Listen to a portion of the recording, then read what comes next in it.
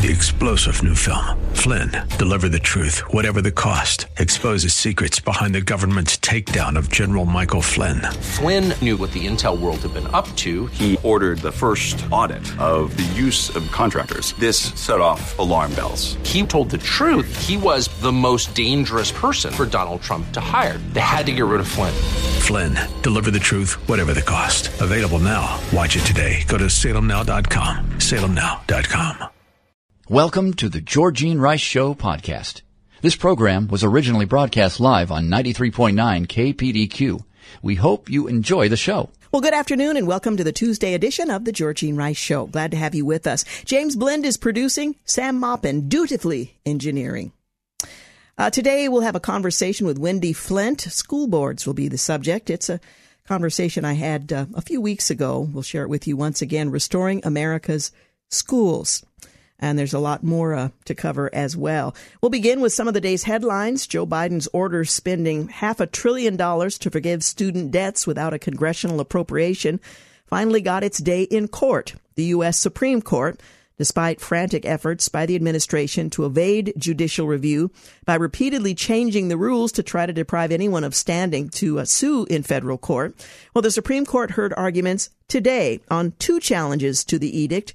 The first session covered Biden versus Nebraska, which is the more direct of the two challenges, because state entities are claiming losses from their role as holders and servicers of loans, whereas the second set of challengers in Department of Education versus Brown are people left out of the program who claim that they were injured by the failure to follow proper administrative procedures. Well, the initial signs are ominous for the administration, whose only real chance of surviving these cases is to persuade the court that none of these challengers have standing to sue. Well, as to the question of the legality of the program, the post 9/11 HEROES Act, the theoretical basis for the president's emergency order, that was 2001, by the way, gives the Secretary of Education the power to waive or modify any statutory or regulatory provision applicable to the Student Financial Assistance Program when necessary in connection with a war or other military operation or national emergency, end quote. Well, by contrast, various specific programs under the Higher Education Act statutorily authorize the Secretary of Education to cancel student loans. Now, Nebraska's Solicitor General, representing the challengers, noted, among other things, not only the waive or modify is a more limited grant of power, but also that waiving or modifying provision is narrower than waiving or modifying the existence of the loans themselves. Well, under the reading, the executive branch has the power to do things such as pause payments or waive requirements for qualifying for particular programs. For example, allowing a borrower to qualify for having spent a certain number of years as a teacher without those having been consecutive years if the teaching service was interrupted by a military emergency. It can prevent people from becoming worse off during an emergency, but it doesn't have the power to wipe the original pre-emergency debt off the books to satisfy pre-emergency political arguments for doing so. Well, the Solicitor General's argument on behalf of Missouri found a pretty receptive audience with Chief Justice John Roberts, whose vote would be essential if, in fact, they're going to succeed. The president wants to win this case. Roberts began the argument by citing an opinion by Justice Antonin Scalia, quipping that the statutory terms modify can be read so broadly that one would say that the French Revolution modified the status of aristocrats sent to the guillotine. Well, the case clearly irked Roberts and his sense that the major questions doctrine prevents presidents from ruling by executive edict and skipping procedural steps. He noted how this reminded him of the court's decision in Department of Homeland Security versus Regents of the University of California that stopped the Trump administration from undergoing an Obama-era unilateral executive edict. The fact that Biden was spending $500 billion without asking Congress plainly alarmed Roberts. In terms of the separation of powers issue, Justice Ketanji Brown Jackson staked out the opposite pole, amusingly giving some of her anti-Trump decisions as a district judge. She expressed alarm that the federal government could be brought to a to a halt if states could just constantly file lawsuits to stop the executive from issuing fiats. Well, Justice Elena Kagan scoffed at all this business about executive power, arguing that Congress had given away such broad powers in the HEROES Act that it effectively let the horse out of the barn. Justice Brett Kavanaugh expressed the view that waive is indeed an extremely broad word, but as usual, did not totally show his cards when Missouri's lawyer noted the additional problems with labeling this as just a waiver. Well, the major questions doctrine in a canon of statutory construction, one intended to protect the power of Congress from being consumed by creative lawyering in the executive branch, it holds that courts should be particularly skeptical about reading into the law, statutory language, and executive power to issue sweeping rules on issues if the issues present a major contested public policy question. Now, the Solicitor General bet heavily on a highly implausible effort to argue that the major questions doctrine is supposed to limit the executive from making regulatory policy that affects individual liberty, but not to prevent that executive from making policy regarding federal benefits. Well, the assumption is that spending money can never harm anybody.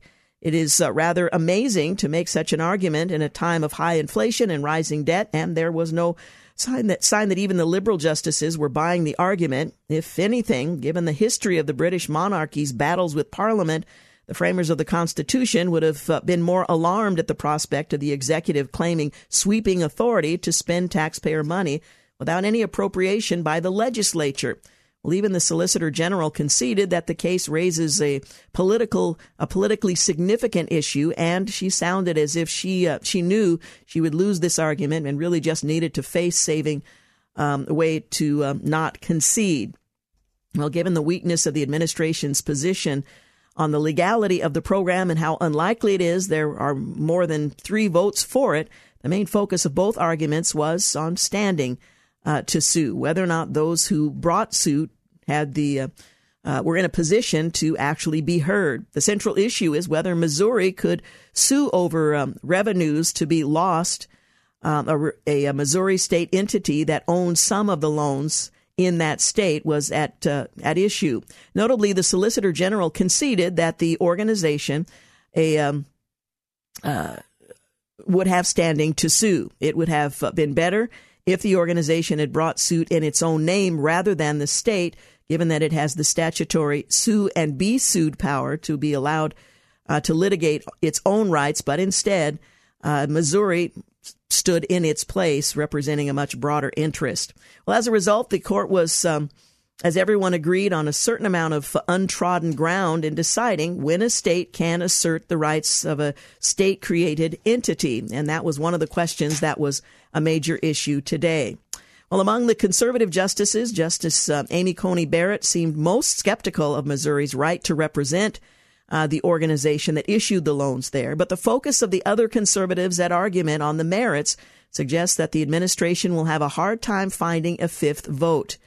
The sleeper case is the second one. And when we come back from the break, I'll tell you just a little bit about that before moving on. This is a pretty big case and not only determines whether or not these loans can be forgiven, but the extent of executive authority.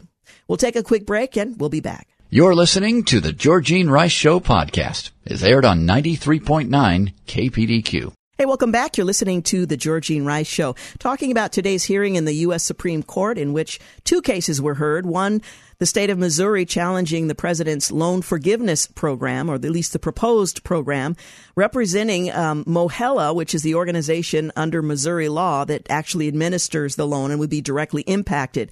Part of the emphasis in the discussion earlier today in that hearing was Missouri's right to represent Mohela. The focus from many of the conservatives at argument on the merits suggested that the administration is going to have a bit of a hard slog in this effort. Well, the second case, the sleeper case, as it's being referred to, involves a much more convoluted theory of standing. 2 student loan debtors who were not covered by the Biden program argue that it should have been part of the mandatory negotiating rulemaking and notice in the administrative procedure under the Higher Education Act and the Administrative Procedures Act. I know it's kind of insider stuff, but this was the lesser of the two cases. Well, in any event, Biden's team is unlikely to get a ruling vindicating the legality of its actions, or even a ruling saying that nobody can challenge them in court. The best outcome for the administration is to locate a fifth vote beyond the three liberals and possibly Barrett for the view that Missouri can't represent Mohela, coupled with peeling off a few of the conservatives to scale back standing to complain about administrative procedural violations. So it may be a decision on the merits. It may end up being a decision on standing on the part of those who brought suit against the administration. We'll kind of follow the story if we hear from the Supreme Court at any point in the not too distant future, which is not very likely. Well, in other news, Harvest Christian Fellowship pastor and Jesus Revolution co-author Greg Laurie says the timing of the spiritual movie is critical as the CDC reports 1 in 3 girls seriously contemplates suicide. We're talking about the movie Jesus Revolution. It performed miracles at the box office, received rave reviews from audiences. The new film has smashed expectations, more than doubling industry estimations and garnering rave reviews from moviegoers. It's, of course, a faith-based Lionsgate film. It was forecasted to earn about $6 to $7 million in ticket sales, but walked away from the weekend box office in third place with more than $15 million. The film earned a stellar $6,272 per theater, according to Box Office Mojo. Well, despite mixed critic reviews, the movie was awarded an A-plus cinema score and a 99% Rotten Tomatoes from the general audience. This is the fourth film from the director John Irwin that's received an A-plus cinema score following American Underdog, I Can Only Imagine, and Woodlawn. John Irwin has now achieved 4 A-plus cinema scores, more than any other filmmaker since we've been compiling data. This is a quote from Cinema Score President Harold Mintz on the subject. For a director to achieve that accomplishment once is rarity, but to hit that mark 4 times is not only an incredible distinction, it's unprecedented. So that may tell you something about the quality of the movie. One audience member said that while many Christian-centric movies don't appeal to many Americans, everyone should find this film enjoyable as a piece of American history, and it certainly is that. Well done, says another, an audience member, an inspiring, encouraging story that was honestly and transparently told. Another viewer also left an extremely positive review, writing, I loved it, I cried and laughed, I felt overwhelmed with joy, it was clean and wholesome. According to Deadline, the film likely exceeded box office factors due to a confluence of factors, including word of mouth through church and university screenings, in addition to contemporary Christian artists. Well, box office estimations also appeared to underestimate the star power of Kelsey Grammer, as well as Jonathan Rowney, a popular faith-based actor who played Jesus in the Chosen franchise. Also, it's been a long time since a Christian film got a wide theatrical review or release. ComScore's Screen Engine Pros Track found that 74% of viewers bought their ticket the day of or the day before the respective showing. The film was also hit 97% positive on post-track, with females over 25 leading at 54%, males at 25 at 37%, and so on. Well, Deadline also reported that Lionsgate is already hearing about repeat business for the movie. Well, Jesus Revolution, if you're not familiar, is the story of one young hippie and his quest in the 1970s for belonging and liberation that leads not only to peace, love, and rock and roll, but that sets into motion a new counterculture crusade, a Jesus movement, changing the course of history, according to the film's official synopsis. And it certainly did that, the actual Jesus movement. Well, the film focuses on Pastor Greg Laurie.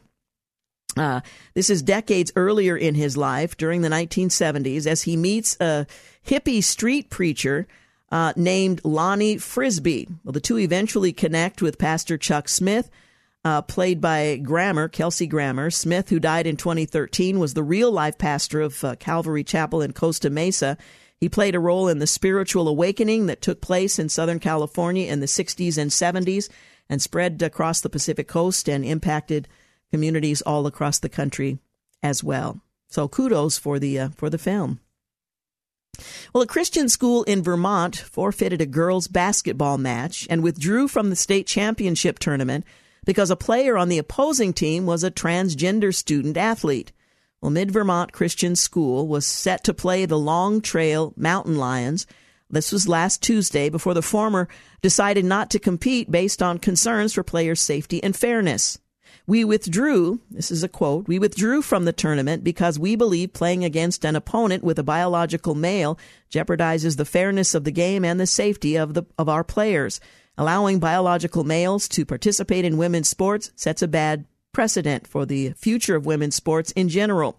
That's a quote from a senior administrator at the school in a statement. Well, state law permits transgender females, which means male, to play in girls' sporting leagues and prohibits discrimination based upon gender identity.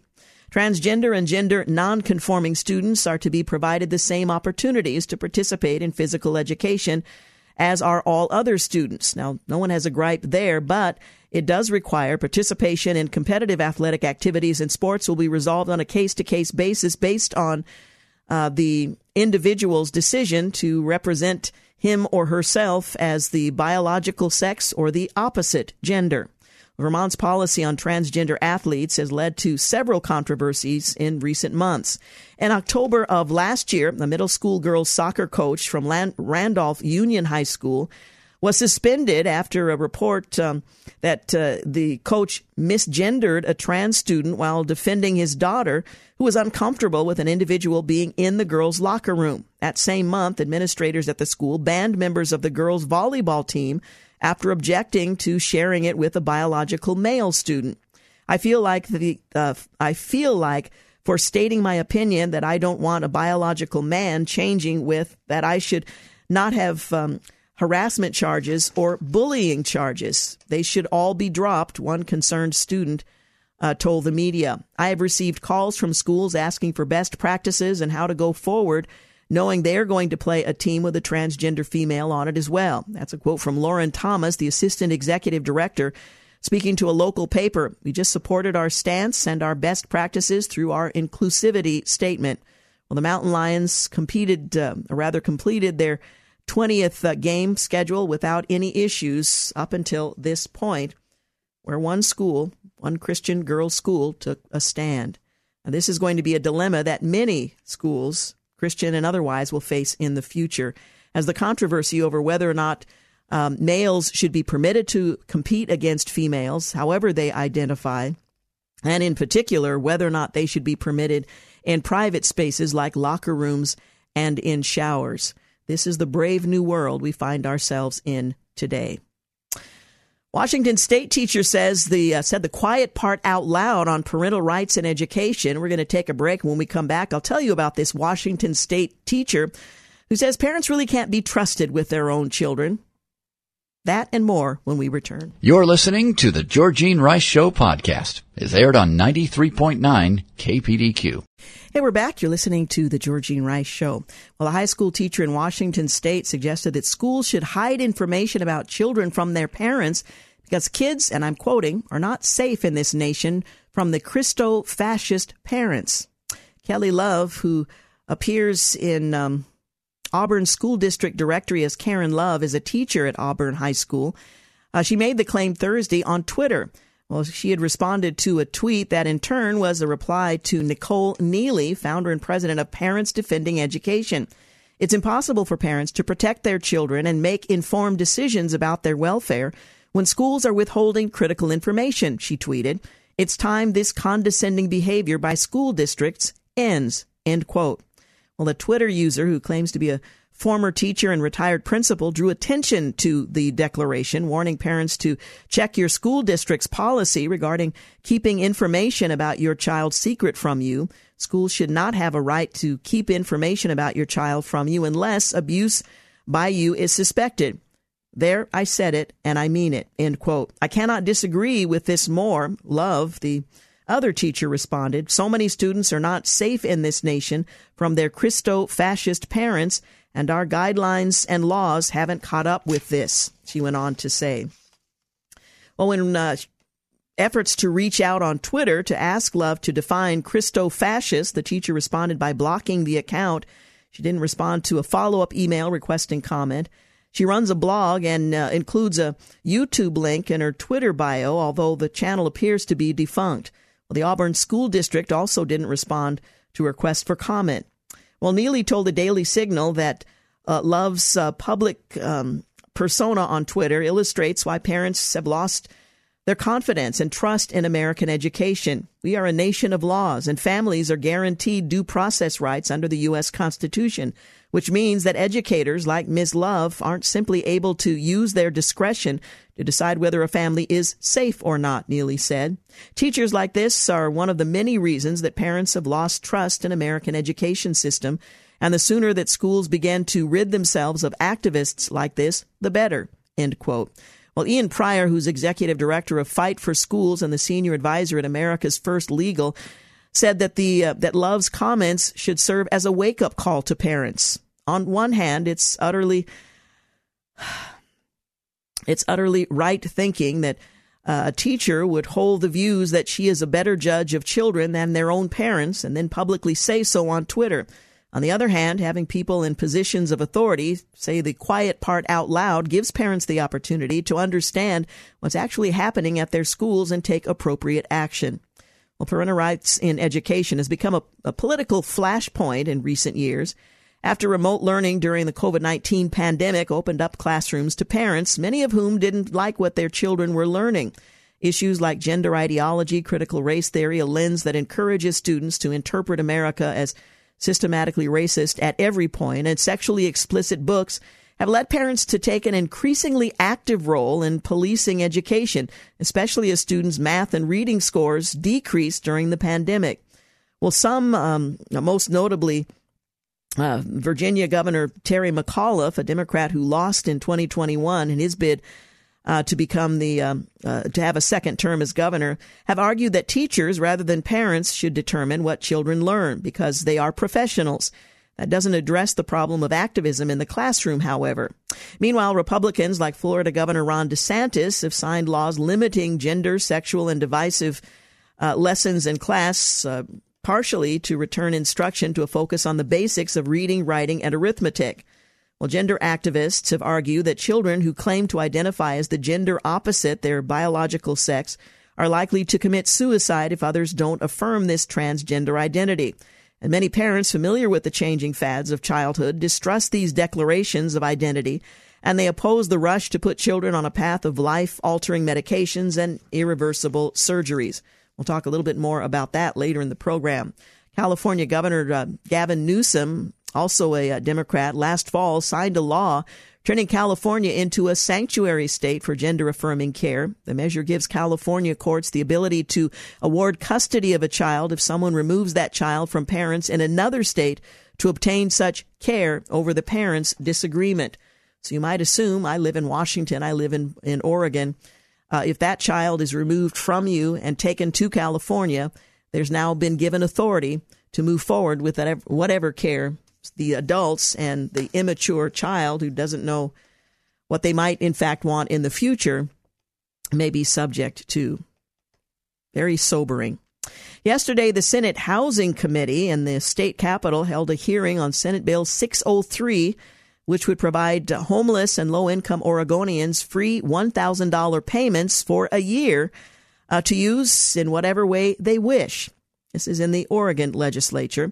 Multnomah County has handed out to the homeless free $500 debit cards, 20,000 free tents, while Portland has doled out $3 million in free cash-loaded debit cards for Internet, as well as their own $500 cash-loaded debit cards, yet homelessness increased by 30%.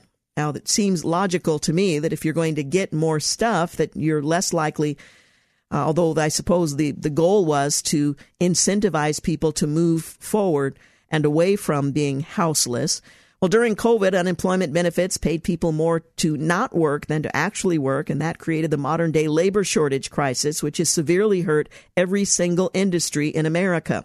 Well, most states saw the damage this was creating and seized the extension. Oregon didn't, and our state poverty only grew. Lawmakers should stop creating poverty, start lifting people out of poverty, and reconsider supporting Senate Bill 603 that simply, again, underwrites a lifestyle that is not healthy for the individual or the broader community either.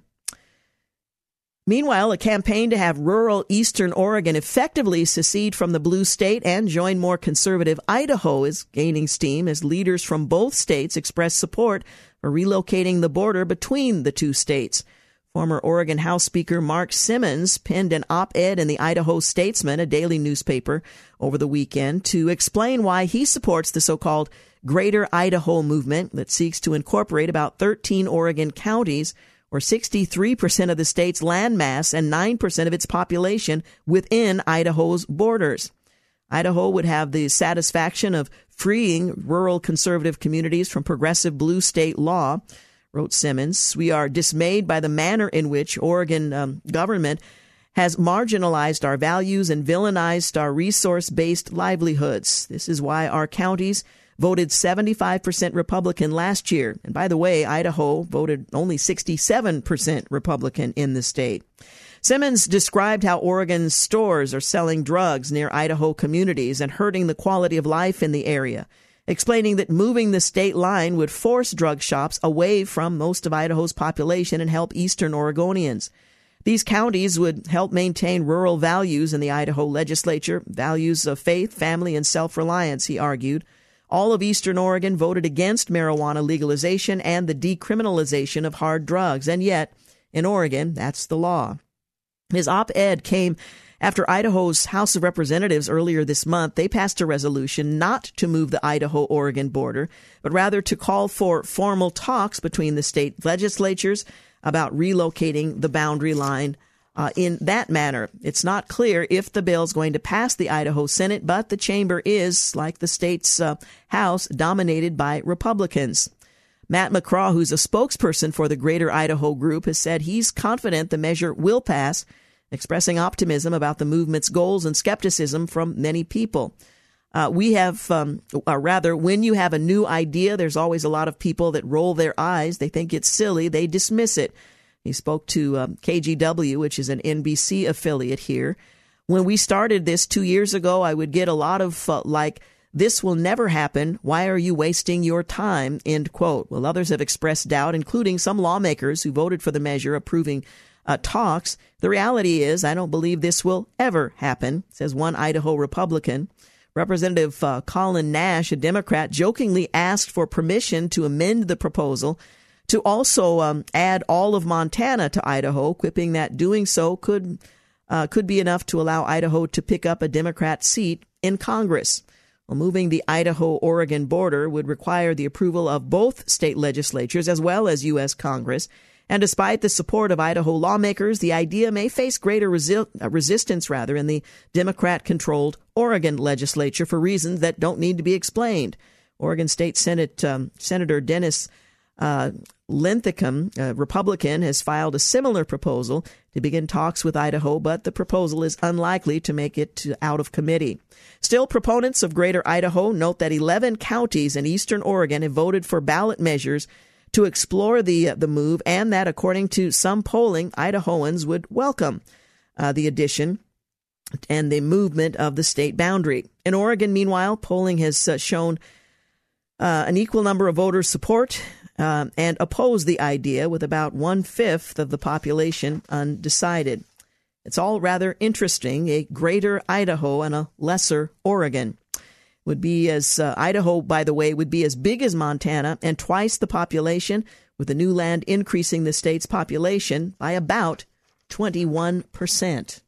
We'll continue to follow that very slow-moving story. Hey, you're listening to The Georgene Rice Show. We'll be back. You're listening to The Georgene Rice Show podcast. It's aired on 93.9 KPDQ. And we're back. You're listening to The Georgene Rice Show. Well, blue state breakup, Dem-led Oregon could soon shrink as conservative counties are pushing to part ways in Oregon. Absolutely not acceptable. A man was busted trying to board a plane with handguns, an AR-15, a taser, and a fake U.S. Marshal's badge. More than 800 firearms have been intercepted at airport checkpoints so far this year. It's absolutely not acceptable for firearms to be anywhere near checkpoints, says the TSA spokesperson Carter Langston in a statement. There is a legally permissible way to bring firearms in checked bags, but you have to be legally able to carry a firearm in your jurisdiction, declare it with the airline, and pack it properly in a hard-sided and locked case. Well, the TSA is set to record in 2022 by intercepting more than 6,500 firearms at airport checkpoints in the U.S. The firearms were discovered in 262 airports, with 88% of them being loaded. No further hope. Actor Tom Sizemore's doctors have informed his family that there's no further hope and have recommended end-of-life decision after the actor suffered a brain aneurysm that occurred as a result of a stroke last week in Los Angeles. The Black Hawk Down star has remained in a coma and in intensive care after collapsing at home on the 18th of February. In a whale of a problem, a Biden administration scientist apparently warned about the impact of offshore wind months ago. And Governor DeSantis issued a warning about ESG in his new book, saying we deserve to know GOP senators are pushing a bill requiring President Biden to declassify all U.S. intelligence connected to the Wuhan lab and COVID's origins.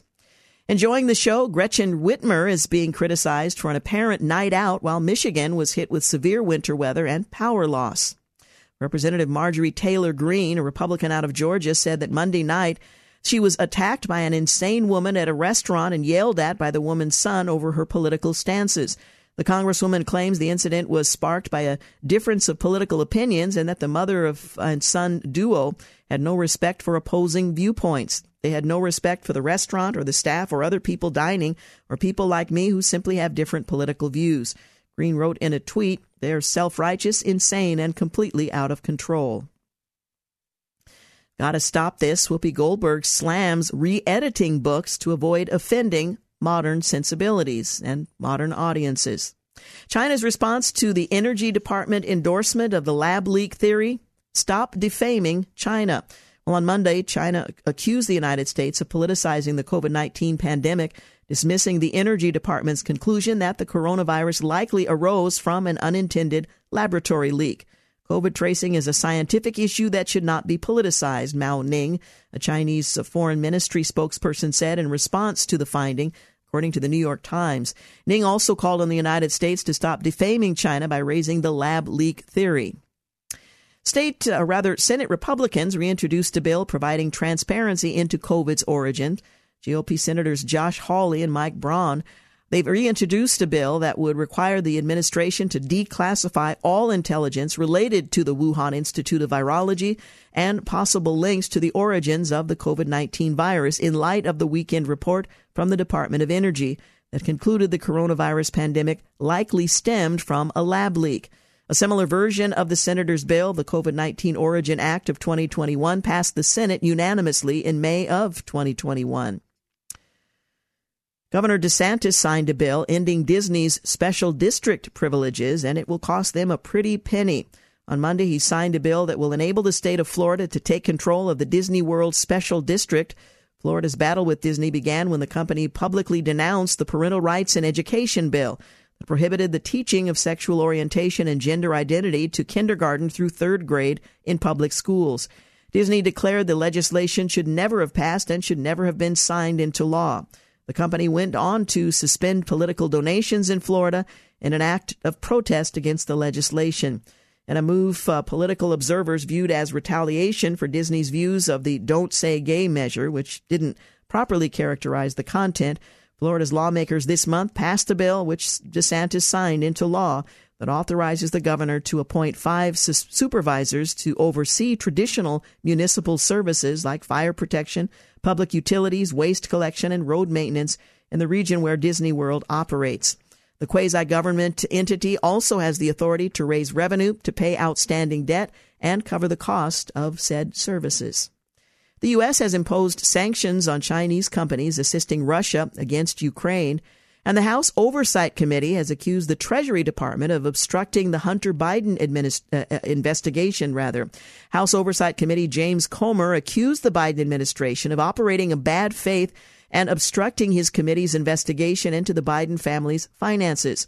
Comer said in a letter to the Treasury Department revealed on Monday that the department has been suspiciously slow to respond to committee's requests for suspicious activity reports filed over deals members of the president's family made with foreign businessmen. The Treasury Department is obstructing our investigation into the business schemes. We are done with excuses. We'll see what happens next. Well, the population of Americans identifying as LGBTQIA has doubled in the last 10 years.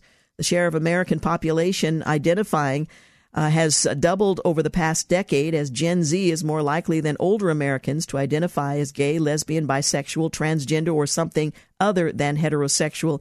In new Gallup data, the share of Americans who identify as LGBT reached a record 7.2% in 2022 after hitting 7.1% in 21, up 5.6% from the previous year. Given the large disparities in the identification between younger and older generations of Americans, the proportion of all Americans who identify as LGBT can be expected to grow in the future, as younger generations will constitute a larger share of the total U.S. adult population. The San Francisco Reparations Committee neglected to use math. The Washington Post reported that tasked with calculating how much San Francisco should pay its black residents for decades of discrimination, a government-appointed panel didn't develop a mathematical formula. Instead, over the past year and a half, its 15 members have been studying the city's history. San Francisco's $5 million proposal, magnitudes larger than amounts being discussed in other communities, has drawn intense backlash from conservatives who lambaste the idea as financially ruinous for the city with an annual budget of $14 billion that's still recovering economically from the pandemic. The proposal doesn't explain who would qualify, but if even a fraction of the city's 50,000 black residents met the criteria, it would consume a huge amount of the city's annual budget. Hot Air reports, I did my best to come up with a ballpark estimate, which was about 30,000 people, which meant a lump sum payment of $150 billion, more than 10 times the city's annual budget. Saudi Arabia has committed $400 million to Ukraine. The head of the Ukrainian President Volodymyr Zelensky's office announced on Sunday that the Kingdom of Saudi Arabia will provide $400 million in aid to Ukraine, including $300 million in oil products plus $100 million in humanitarian assistance. The Saudi foreign minister signed documents pledging the aid during his visit to Kyiv over the weekend. It was the first visit paid to Ukraine by a Saudi foreign minister since the two countries established formal diplomatic relations in 1993.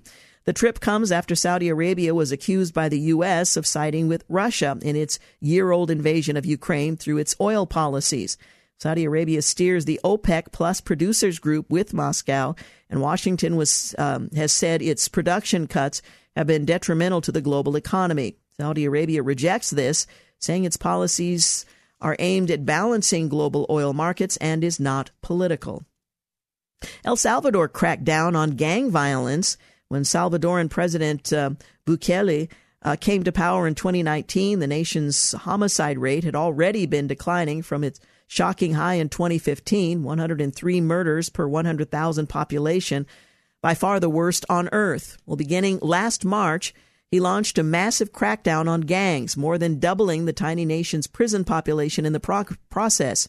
The result, the homicide rate in El Salvador has plunged to new lows. Murders last year, 496, were down 57% from the year prior to a rate of 7.8% per 100,000. Washington, D.C.'s rate of 28.5 murders per 100,000 is far worse. This is how you handle criminal gangs like MS-13, much better than having them end up in at our southern border.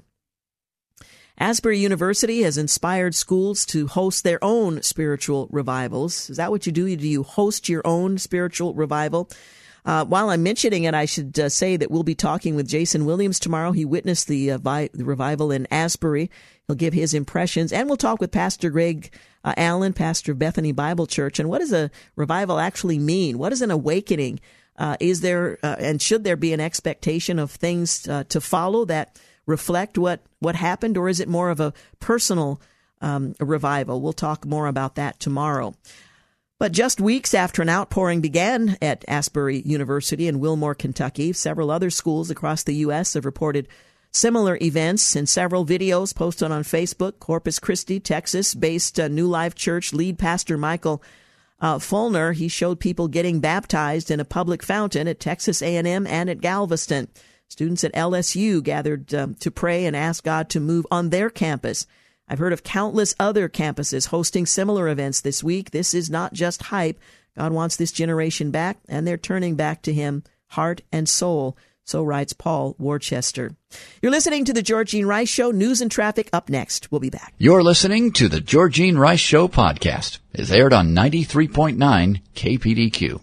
Hey, welcome back. You're listening to the second hour of The Georgene Rice Show. Coming up later this hour, we'll hear from Wendy Flint. Dr. Flint is the author of School Boards, A Call to Action, Restoring America's Schools. That's coming up later in this program.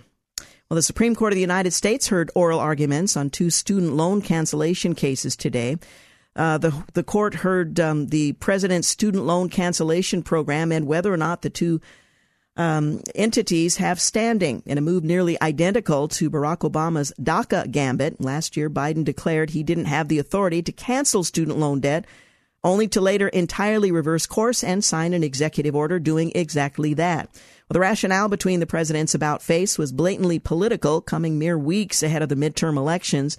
Thankfully, after lawsuits against the program, both the 8th and 5th Circuit Courts put a hold on the program due to serious constitutional issues, and the Supreme Court agreed to expedite the cases.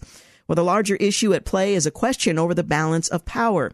If Biden wins, it's going to represent a significant expansion of the power of the executive over and against Congress's power of the purse. Now, interestingly, the Congress could have on several occasions decided to suspend student loans. It didn't have to be the executive to do that if this was a priority, as many are now squawking about this effort to apply the Constitution to the situation. But we'll see what the court ultimately says on the issue of the merits as well as standing. Team Biden admitted the 9,000 unused oil permits claim is bogus. One of the president and his administration's favorite talking points used to deflect criticism of his anti-fossil fuel agenda was the claim that energy companies are sitting on 9,000 unused drilling permits. Well, his way of handling the soaring gas prices, his policy's cause was to blame the oil companies, labeling them as greedy liars. Well, it turns out the real untruth was the number that was given by the president, never challenged by the media. Suddenly and quietly, the Bureau of Land Management has revised the current number of approved applications for permits to drill down to less than 6,700, which is still a pretty big number. BLM explained that this number has been updated to account for a reporting discrepancy resulting from a transition to a new database. In Governor DeSantis' world on Monday, Florida Governor DeSantis followed through on his promise to hold Disney accountable for siding with groomers fomenting woke politics by falsely framing the Parental Rights and Education Act as a Don't Say Gay bill. Chicago Mayor Lori Lightfoot is once again being ripped for playing both the race card and the gender cards ahead of today's elections. And the Department of Transportation has opened an internal investigation into Pete Buttigieg's personal travel. Senator Manchin put the GOP on the brink of a major win over Democrats by opposing the D.C. crime law. And the Biden Pentagon has ordered military chaplains to bless putting male soldiers in female showers and bedrooms. The Defense Department tells military personnel to stop jumping from planes with U.S. flags in tow, and men pretending to be women will be included in the Smithsonian's new American Women's History Museum. A massive fentanyl shipment, enough to kill 50 million people, was seized in California again. China is full steam ahead with new coal plants. The U.S.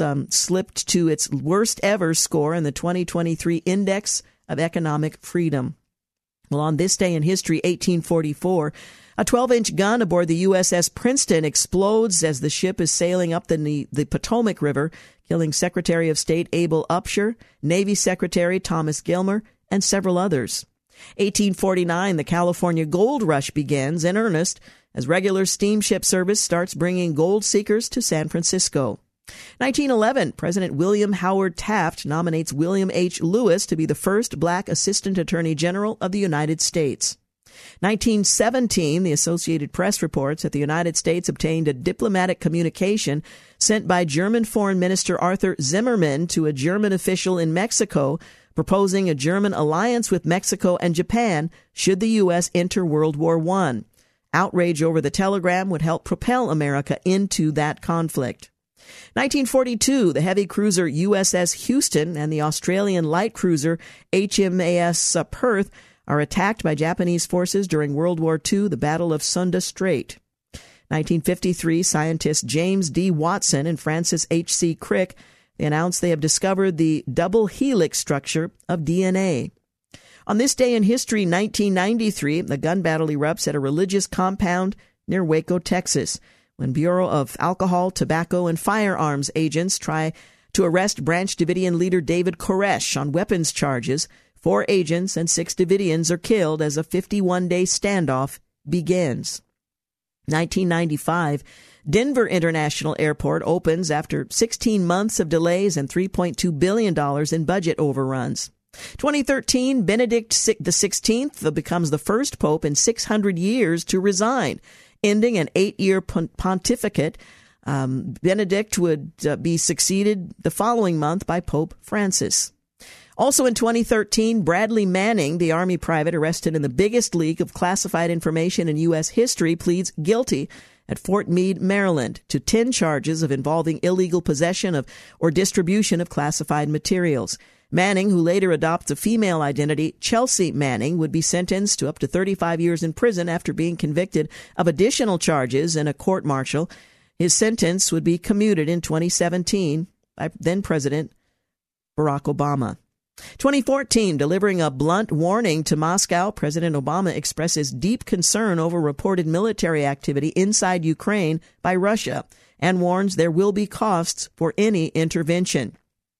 Now in 2023, well, enough said. 2018, Walmart announces that it would no longer sell firearms and ammunition to people younger than 21 and would remove items resembling assault-style rifles from its website.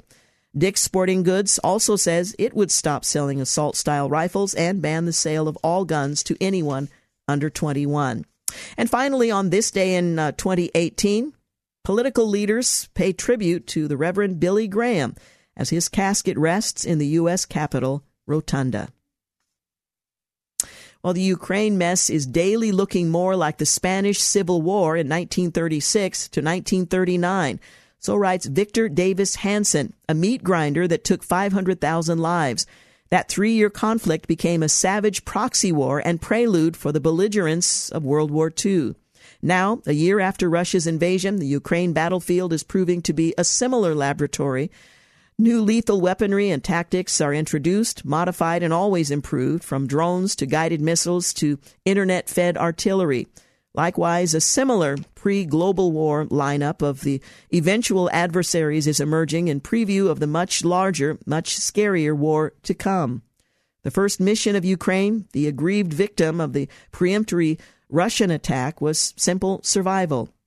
But now, the Ukraine has been armed to the teeth, and its soldiers proved far more capable and heroic than Vladimir Putin's once feared Russia. Kyiv now seeks to push back the Russians to their 2014 Ukrainian-acquired borders. Well, there's more to that. You can read the article, Something Worse Likely After the Ukraine War, but I'll revisit this tomorrow as well. Just looking ahead, looking back, and anticipating what's to come, and whether or not his assessment is correct, that this is looking more like the Civil War, Spanish Civil War from 36 to 39, which was a prelude to World War I and the belligerence in World War II, the belligerence in that conflict. Up next, Dr. Wendy Flint, School Boards, a call to action, restoring America's schools. You're listening to the Georgene Rice Show podcast. It's aired on 93.9 KPDQ. Well, good afternoon and welcome back. You're listening to the Georgene Rice Show. My next guest ran for school board as a conservative Christian in 1985. She won with a very strategic campaign and the favor of God, but not without persecution against her and her family, and it was intense. Well, in 1988, she wrote the book School Boards, A Call to Action. It's the first edition. She traveled 44 states giving school board workshops and speaking in churches. It's estimated that some 2,000 parents and citizens won their elections as a result.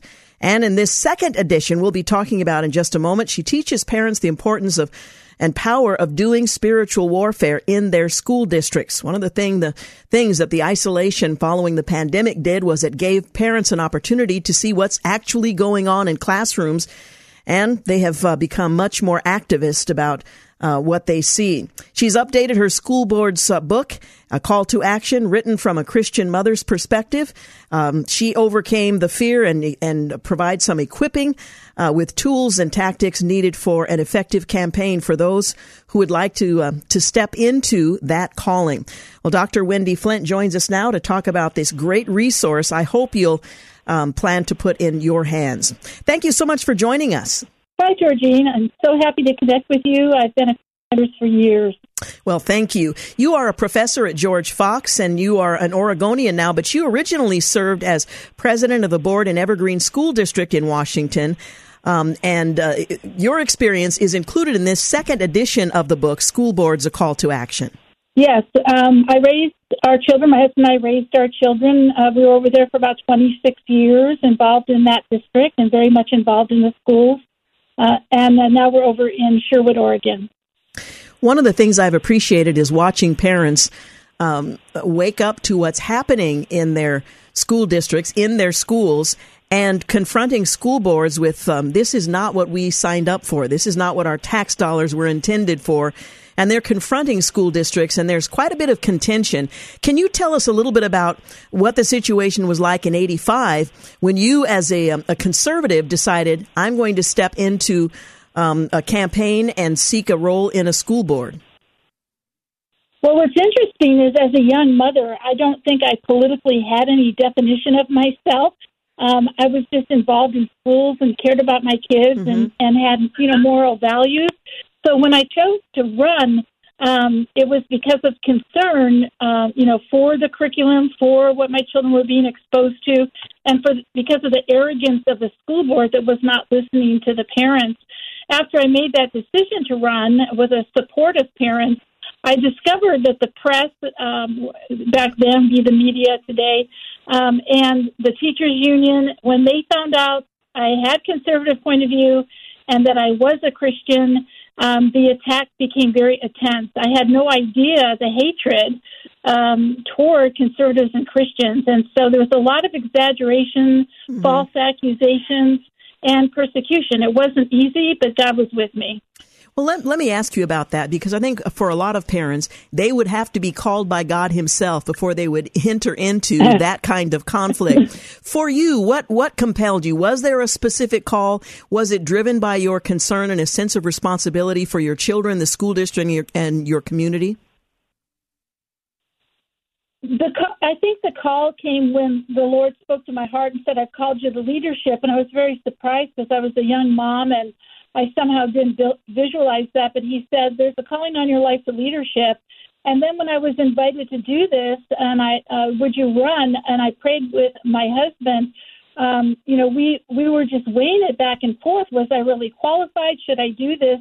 And amazingly, through prayer, people started calling me on the phone or sending me messages. Even one mother knocked on my door and said, the Lord said, come talk to you and encourage you. Another group said, we've been praying for years for God to send someone to run for this school board, and we think you're the one. So he sent a lot of messages. I had doubts and fears, but he sent a lot of confirming messages and scriptures. I've called you to do this, and I'm going to be with you. I want you to do this. Now, some people are just strong patriots, angry, and they are determined to win. I wasn't one of those strong people at the time. I needed to lean entirely on the Lord. Yeah, I think a lot of people are frustrated by what they're seeing and want to do something that's effective. A lot of people feel that they're called, but they may question whether or not they're qualified.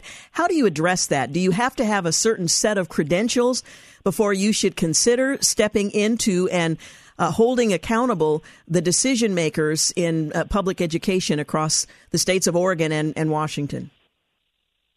There absolutely is no requirement, except in some states, basic, you need to read and write. There's no educational requirements, no experience. It has been set up to be run by local citizens and parents. It never was intended for educated professionals, even though a lot of educational professionals do run for school board. It was set up to be a local decision-making body where parents would have a voice. It was, called common law in the original days, and parents were very much involved. So there are no real qualifications, but, basically I went to the library and started looking at education law. I got a book of resolutions from the district and started reading what the resolutions were. And I just, started studying and talking to people of what it would take to make decisions on the board. Once you're on the board, you get all the materials, you get all the training, you go to workshops, you work with your colleagues, and so you pick it up pretty quickly what the role and responsibility is. And once you're elected, then you basically have the responsibility of reviewing all the materials or budgets and curriculum that come to you, and vote on that. So a majority-controlled board has the majority decision of what's going to be in that district, especially when it is regard to academics and curriculum. In the introduction of your book, School Boards, A Call to Action, you quote what's now become the infamous statement by Virginia Governor McAuliffe, who made the point that, parents really have no role to play when it comes to education. I think there's a back and forth as to what is the role of parents, what's the role of educators, and in the local school districts, is it true that parents do have authority? Is it true that parents should pursue input? And let me ask you because you've been in that arena, let me ask you to comment on Governor McAuliffe's statement during his debate in Alexandria, saying, I don't think parents should be telling schools what they should teach. Your thoughts on the role of parents in education in general and the role of school boards in helping to shape the direction that education goes? Really good question. I'm glad you asked it. It infuriates me when they say that. And, of course, they're saying it with the point of view as if we could go into a classroom and tell people what to teach. Of course, teachers are trained, educated. My daughter has been a teacher for over 20 years in the public school system. And I would never tell her how to teach her subjects, but I can evaluate whether the content as a board member is truly reflecting the history of our nation. What are the reading scores of our students? Do we need to look at the curriculum to make the scores go up? We are responsible according to law when we're on a school board to be accountable not only for the quality of the curriculum, it says that in the law, but we're accountable to the values and morals that the community is asking for when they come and talk to us. So what we're saying is parents have a right to be concerned about what is being taught their children when they see it at home or online during COVID, and they have a right to go through the process of instructional committees where there's protests or go to the board, appeal to the board, to go single or in groups and present their concerns, and the school board has the choice whether to listen or not. And when they don't listen to the local input of parents who do have a right to evaluate their children's education and materials and ensure its quality, the board doesn't respond, then the only solution is to replace the board members. And that's not that easy, but if you get organized, it can be done and get established for years to come. So it isn't just directly telling the teacher what to teach. We pay the taxes. Those are our children. We're entrusting them to those teachers and those administrators, and the law allows us to have input into that. And there's a lot of laws stated in my book, by the way, where there's been court cases, and the parents win. Yes. Once again, we're talking about School Boards, A Call to Action, written by my guest, Wendy Flint. Dr. Flint is a professor at George Fox University. We're going to take a quick break, but we will continue our conversation in just a moment. Again, you're listening to The Georgene Rice Show. You're listening to the Georgene Rice Show podcast. It's aired on 93.9 KPDQ. Hey, welcome back. You're listening to the Georgene Rice Show. I'm talking with Dr. Wendy Flint. She's an author and speaker, has over 35 years experience in the business sector, K through 12 and higher education. She's a former president of the board in Evergreen School District in Washington. Dr. Flint authored the first edition of School Boards, A Call to Action in 1988 and traveled to 44 states from 88 to 90, giving school board election workshops and making appearances on radio and television stations. Over 2,000 citizens have won their elections with Dr. Flint's book and her training. That book is now updated and available for you in your school district, or perhaps for you as an individual. If you sense a calling of God to run for the school board, or if you are outraged and dissatisfied with what's happening and you're considering making such a move, this is a great resource. How would you describe the book, School Boards, A Call to Action? Is it a workbook? Is it a campaign manual? How would you describe it?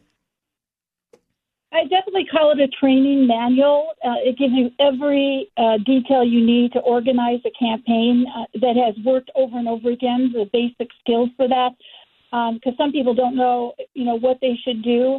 It's interesting in some of the elections, they have them off season, like not during November. It might be in April or May. The turnout can be very low, so your ability to win a school board election with a mailing, with phone calls, with getting out the vote, your ability to win and be successful is very, very high.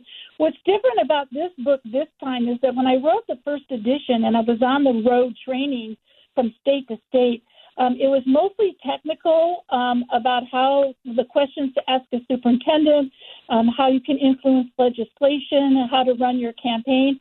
But what it didn't have was the spiritual warfare that my campaign manager and I did during this campaign, and just really leaning on the Lord, not only during the campaign, but after, making decisions on the board and praying for the children of the district. And so my personal testimony of what I went through, my children went through, the victories that God gave us, wasn't in the first book. But this time, I'm 73 years old. I have 6 grandchildren in college.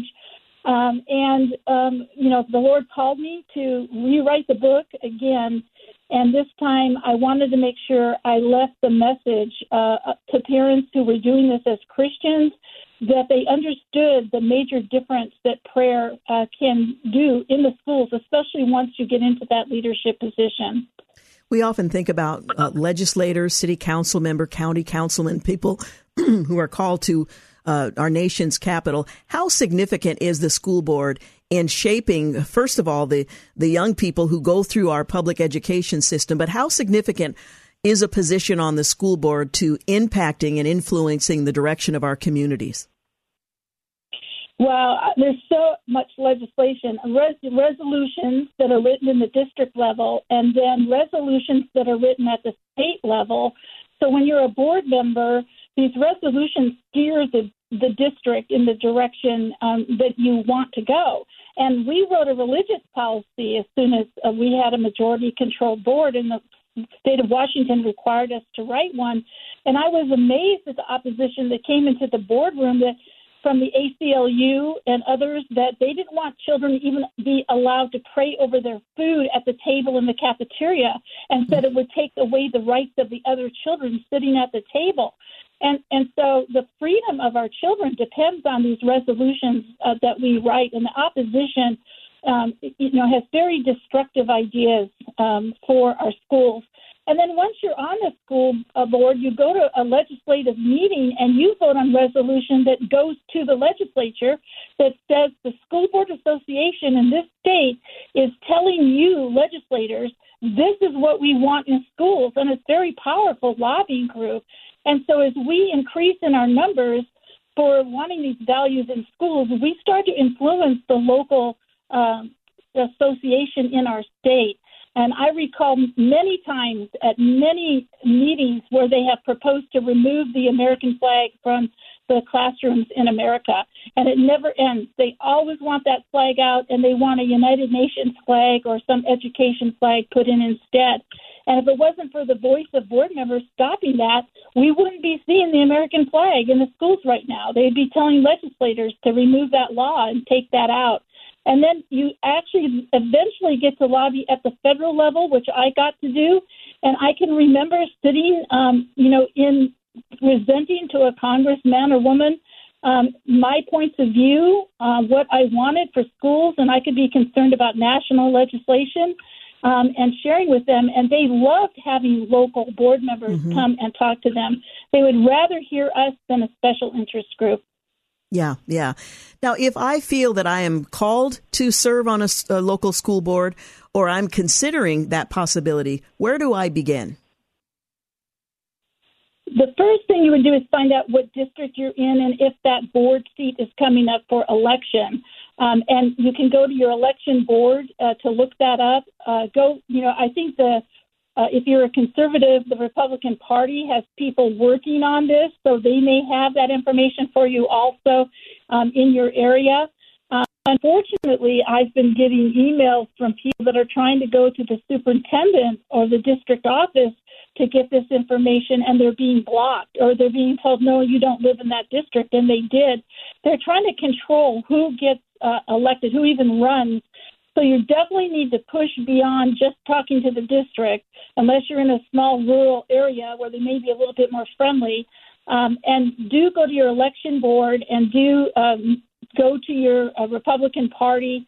Even though this is a nonpartisan seat, you want to go to people that are going to support you if you're a conservative.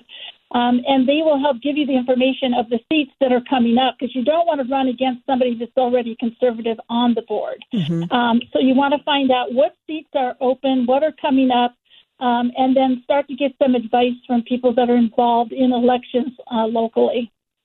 I think for a lot of people who live in Oregon, who live in the Portland area, for example, that is extremely liberal, they might just assume it's not possible for me to successfully run for and earn a seat on the board. What do you say to those who are skeptical about the opportunity they might have if they do choose to run in the more liberal parts of Oregon, or for that matter, Washington? Right. So I would say that it is the moderates that turn the vote, and most moderate people, when they see the actual extremism or sexually explicit curriculum and things that are being forced on the children, and you can get them educated, they will vote for you. They just want decency as much as anyone else. They don't have an agenda. So I think the majority of citizens and parents don't have an agenda. When it comes to children in schools, they all agree. And that's what I found how I won my race, is once we got the word out, once the truth got out, there were people from all different groups that were voting for us, because it's children and schools that we're talking about. So I just went to a meeting recently where 5 districts were represented, and they wanted a workshop, and some parents had organized this. And there were several candidates from Beaverton, Hillsborough, Canby, Clackamas. I mean, they were from all over, and they said, I'm running, and I just need help, and show me what to do. And here was a group of parents organizing this workshop. And there were some board members there that were conservative already on the board, and they were looking for people to run so their numbers could increase and they could make a difference. So I say, do it. You'll run. The first time, if you lose, don't worry about it. Your name will get out there. Run again. Once you make a commitment and you have a calling, go for it. I think the tide is turning in America. I think people are fed up. And I think that the number of people on our side is greater. We just have to get the word out. Yeah, absolutely. There's a lack of leadership. And when there are people on the board who don't consider those who express their concerns as pariah, I think we're going to find that there are a lot of people who embrace the same more conservative ideas. How can people acquire School Boards: A Call to Action, your book that really is a training manual for those who want to run? It is on Amazon. You can Google Dr. Wendy Flint books. I have several books out there, or School Boards: A Call to Action, but be sure to attach my name to it. There could be some books that are not of the Christian direction.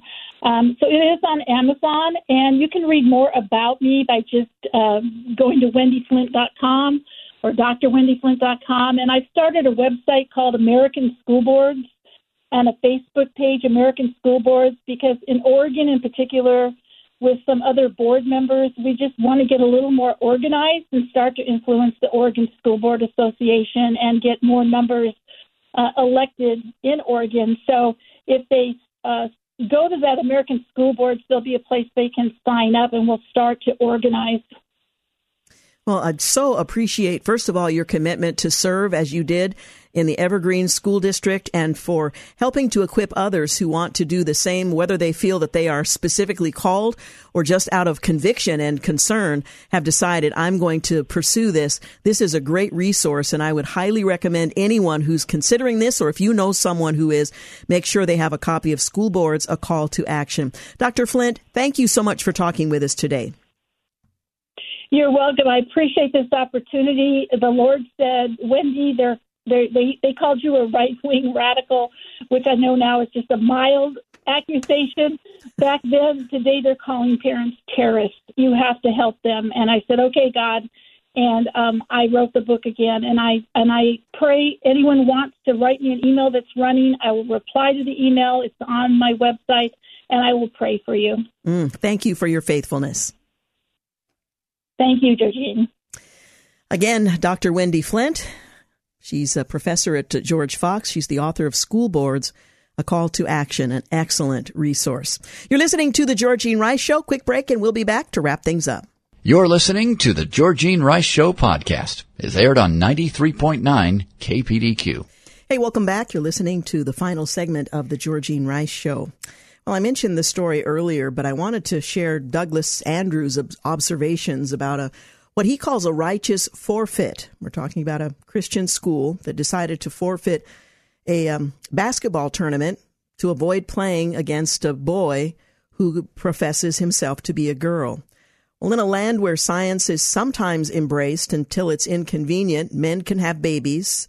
There, too, in the God-forsaken land, men can compete against daughters in sports, but not if we stand for normalcy and sanity and, yes, science.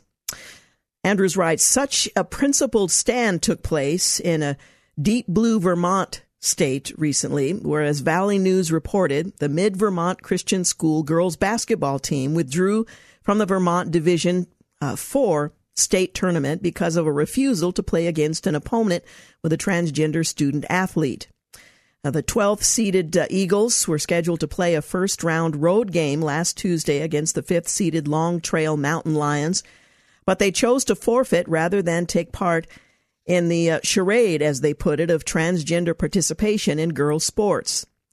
We withdrew from the tournament, said the head school, Vicky Fogg, because we believe playing against an opponent with a biological male jeopardizes the fairness of the game and the safety of our players. Allowing biological males to participate in women's sports sets a bad precedent for the future of women's sports in general, end quote.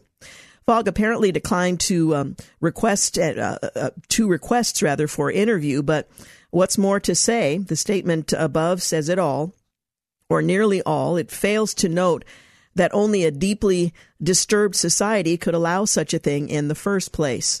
We've written on this topic, again quoting from Douglas Andrews before, even as the father of girls who competed in club sports and high school athletics, even as one who was spared the ghoulish sight of his daughter's head bouncing off the hardwood with a sickening thud because a young man steamrolled her on his way to the hoop.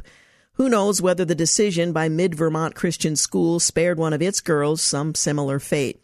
Well, this isn't the first controversy to visit Vermont high school athletics.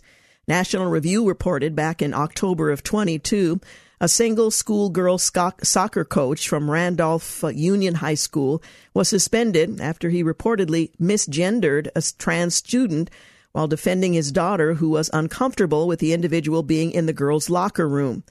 That same month, administrators at the school banned members of the girls' volleyball team after objecting to sharing it with a biological male student. So the girls and their discomfort, their objection is irrelevant. Indeed, the girls at the Randolph Union volleyball team spoke out last October in a gut-wrenching 9-minute video produced by a journalist, Mary Margaret Olahan. What they describe is the locker room tyranny of the one transgender male student's wishes trumping the collective privacy concerns of all girls. It's an interesting thought. Vermont state law enforces this tyranny. Transgender and gender nonconforming students are to be provided the same opportunities to participate in physical education as are other students. That's fine up to that point. That's according to the Agency of Education's best practices. Then they go on. Generally, students should be permitted to participate in physical education and sports in accordance with the student's gender identity rather than their actual gender or sex. Participation in competitive athletic activities and sports will be resolved on a case-by-case basis. Well, this would seem to indicate that in this case, no one at Long Trail High School objected to allowing a biological male player to compete against the girls of other teams. But what about those other teams? Shouldn't they also have a say in the matter? Well, the answer, quite frankly, is no. It's not just these high school and their leftist administrators that are to blame. Beyond them is the NC2A, which is proven to be gutless when it comes to standing up for women's sports and standing up for Title IX's original intent, which was based on the undeniable biological distinction between men and women athletes. So long as those who hold to this view continue to deny the science of biology, we have to keep calling them out. Our daughters deserve nothing less.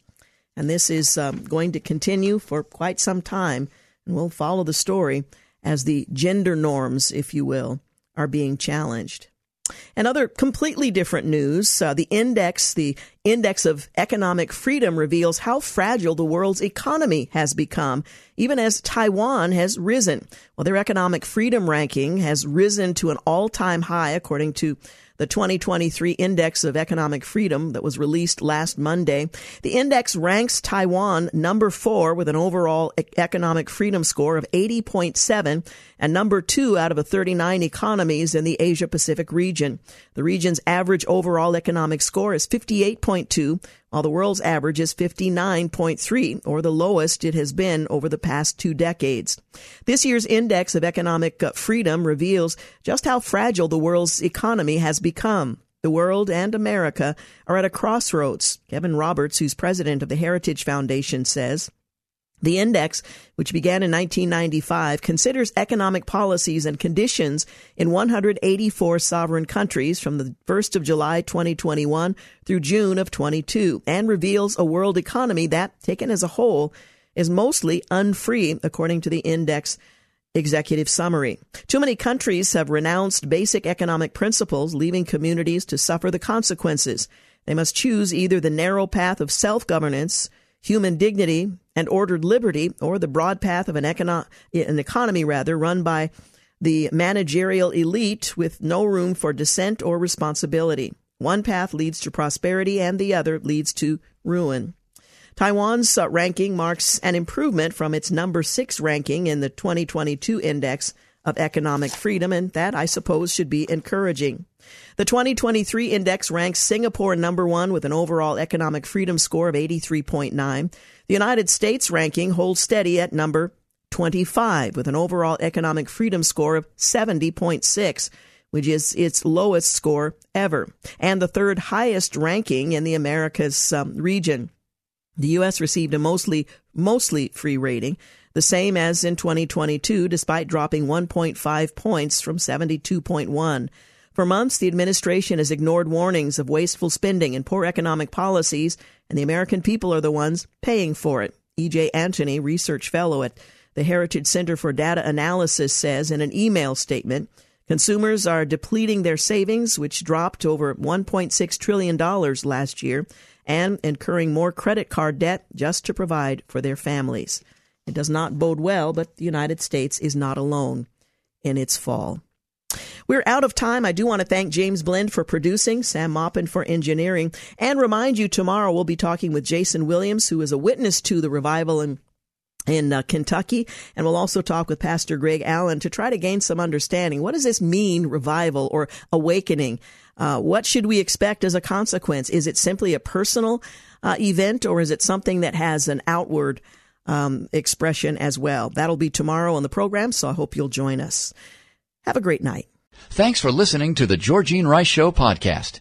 If you'd like to download a podcast of the show or would like more information on today's guests, please visit the show at kpdq.com or on Facebook.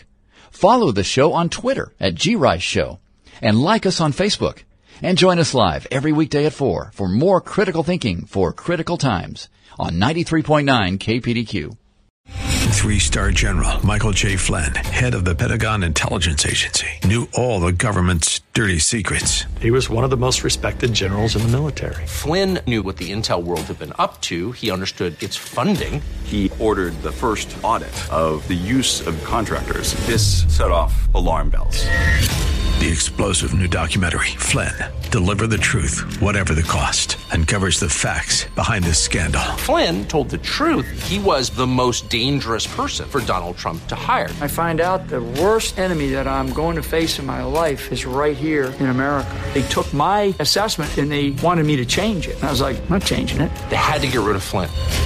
With in-depth interviews, archival footage, and never-before-seen personal records of the man behind the headlines. I just felt like I was drowning. Flynn, Deliver the Truth, Whatever the Cost. Available now. Watch it today. Go to salemnow.com. salemnow.com.